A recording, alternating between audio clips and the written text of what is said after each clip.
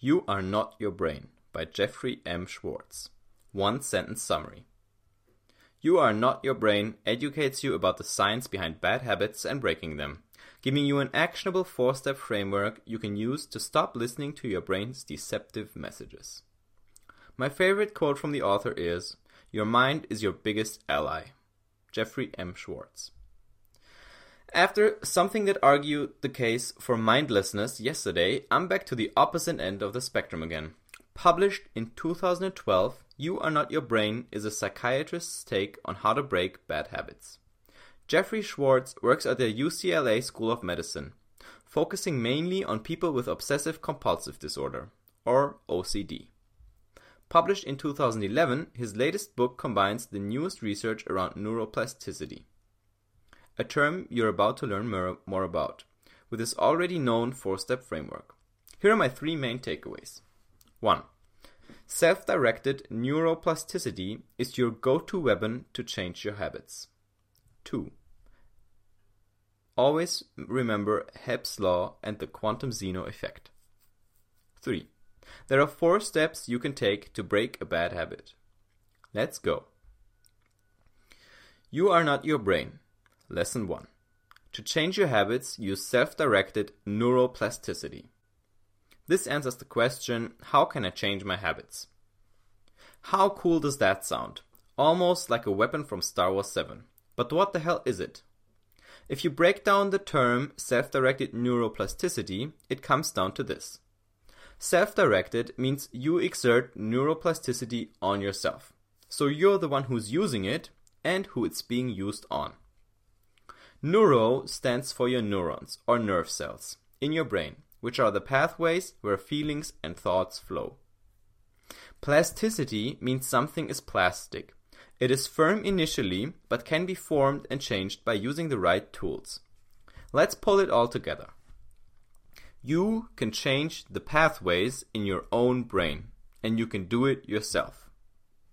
This means even if you're stuck with a couple of bad habits right now, you can change them. Just because your brain is wired in a certain way does not mean that this wiring defines you.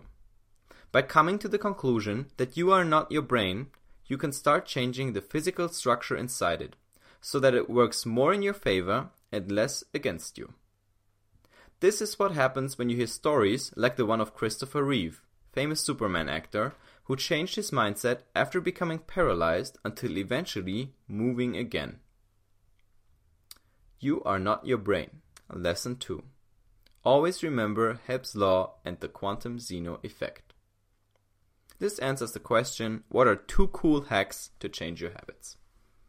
So how do you start to direct some neuroplasticity at yourself? First, you have to learn 2 more cool concepts with funky names. Concept number 1 is called Hebb's law and is summed up in one beautiful rhyme. Neurons that fire together wire together. The more often one of the neural pathways in your brain is used, the stronger it gets. For example, let's say you have a new job and have to catch the bus every morning at 8 a.m. to make it there on time. You're doing fine the first week, but on Tuesday in week 2, you arrive at 8:01 a.m. and miss the bus. This causes you stress and anxiety because you'll be late and might get yelled at. While you're waiting for the next bus, you have a cigarette to combat the stress, and it helps. The nicotine and activity give you a sense of relief and calm you down. Now, you forged a new pathway in your brain that links stress from missing the bus to the relief a cigarette offers. This is then reinforced with every time you miss the bus and have a cigarette again. What was a one-time thing becomes a habit, and the quick fix becomes a permanent, painful problem. The second concept is called the quantum Zeno effect. Based on ancient Greek philosopher Zeno's arrow paradox, this important notion from quantum physics says that a system can be frozen in its state if continuously observed.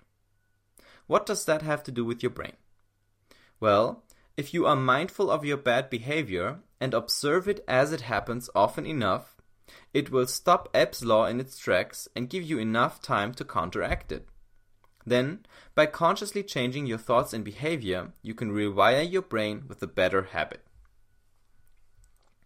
You Are Not Your Brain, Lesson 3. Take these 4 steps to break a bad habit. This answers the question, what's the step-by-step framework to break a bad habit? As much as I love this, enough with the scientific mumbo-jumbo. Let's get to the actionable part. The 4-step framework is the main point of the book and summary, so I'll only touch on it briefly. Step 1 is to be aware of your negative thoughts as they occur. This requires mindfulness, which you can learn through meditation, for example. Step 2 is to relabel those negative thoughts. You have to alienate them to draw a line between you and your brain. I like James Altucher's take on this.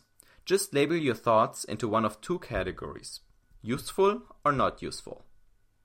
Step 3 is to refocus your attention on a positive activity, like writing, taking a walk, or calling a friend to show you can proceed as normal, even when the bad thoughts show up.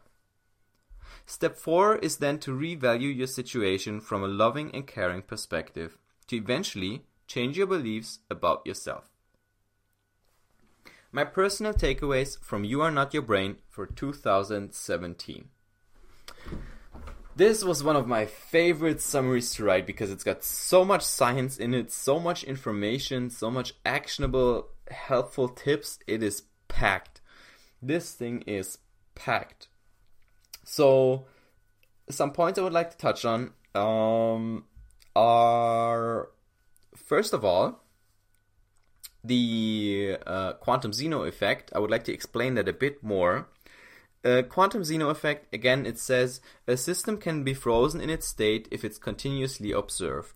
And where it comes from in physics is that you can never determine an electron's position and an electron's position and state of electric loading, I guess, like if it's positive or negative. You can never determine these 2 things at once. You can only determine one of them. It's complicated. It's a thing from physics. So, but what you can do is, if you want an electron to remain in whatever state it's in, you can constantly observe it. And there's a sort of measurement you can make. And if you do this constantly, then the electron will remain in the state it's currently in. And this is basically the same thing in your brain, right? So, if you have the stress from missing the bus, you have a cigarette, and you observe it like, oh, I'm having a cigarette because I feel stressed. That's the kind of moment where you're freezing the system, and you go like, wait a minute, I have a cigarette because I'm stressed from missing the bus. What else can I do here? Is this a useful thought? Well, so is it useful to have a cigarette to combat the stress? No, probably not. Let me try eating gummy bears. And then you eat gummy bears, and then you consciously change the path. So that's the idea there. I think a very good way to develop this sort of awareness is for bad habits that you know you have, just pick one, sticking with cigarettes, and make a rule to not be able to do the bad habit 2 days in a row. I think that would be the go-to way I would recommend anyone quit smoking. Imagine this, you would instantly go, if you can't smoke for 2 days in a row, you could smoke on Monday, but not on Tuesday, then again on Wednesday, but not on Thursday, and so on and so forth.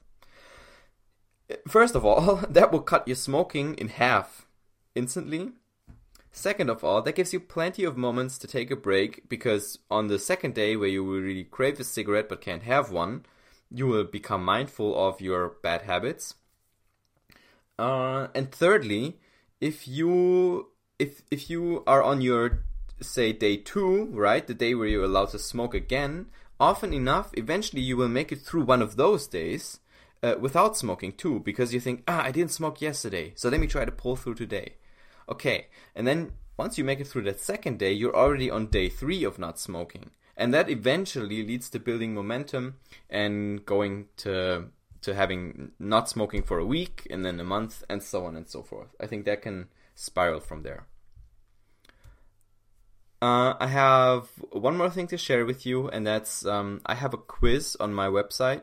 It's at nicolasgürke.com/ways to break bad habits, all with dashes in between. You can also just Google bad habit breaker quiz and you'll find it.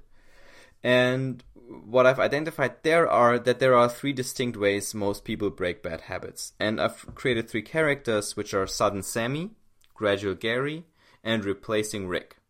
And the idea is just to tie one of these characters with a way to break a bad habit. I'm a Sudden Sammy. I can basically drop them overnight and stick to them really well. And it comes easy to me. You might be a Replacing Rick, for example, where you need to replace something, for example, coffee with tea to make that transition work.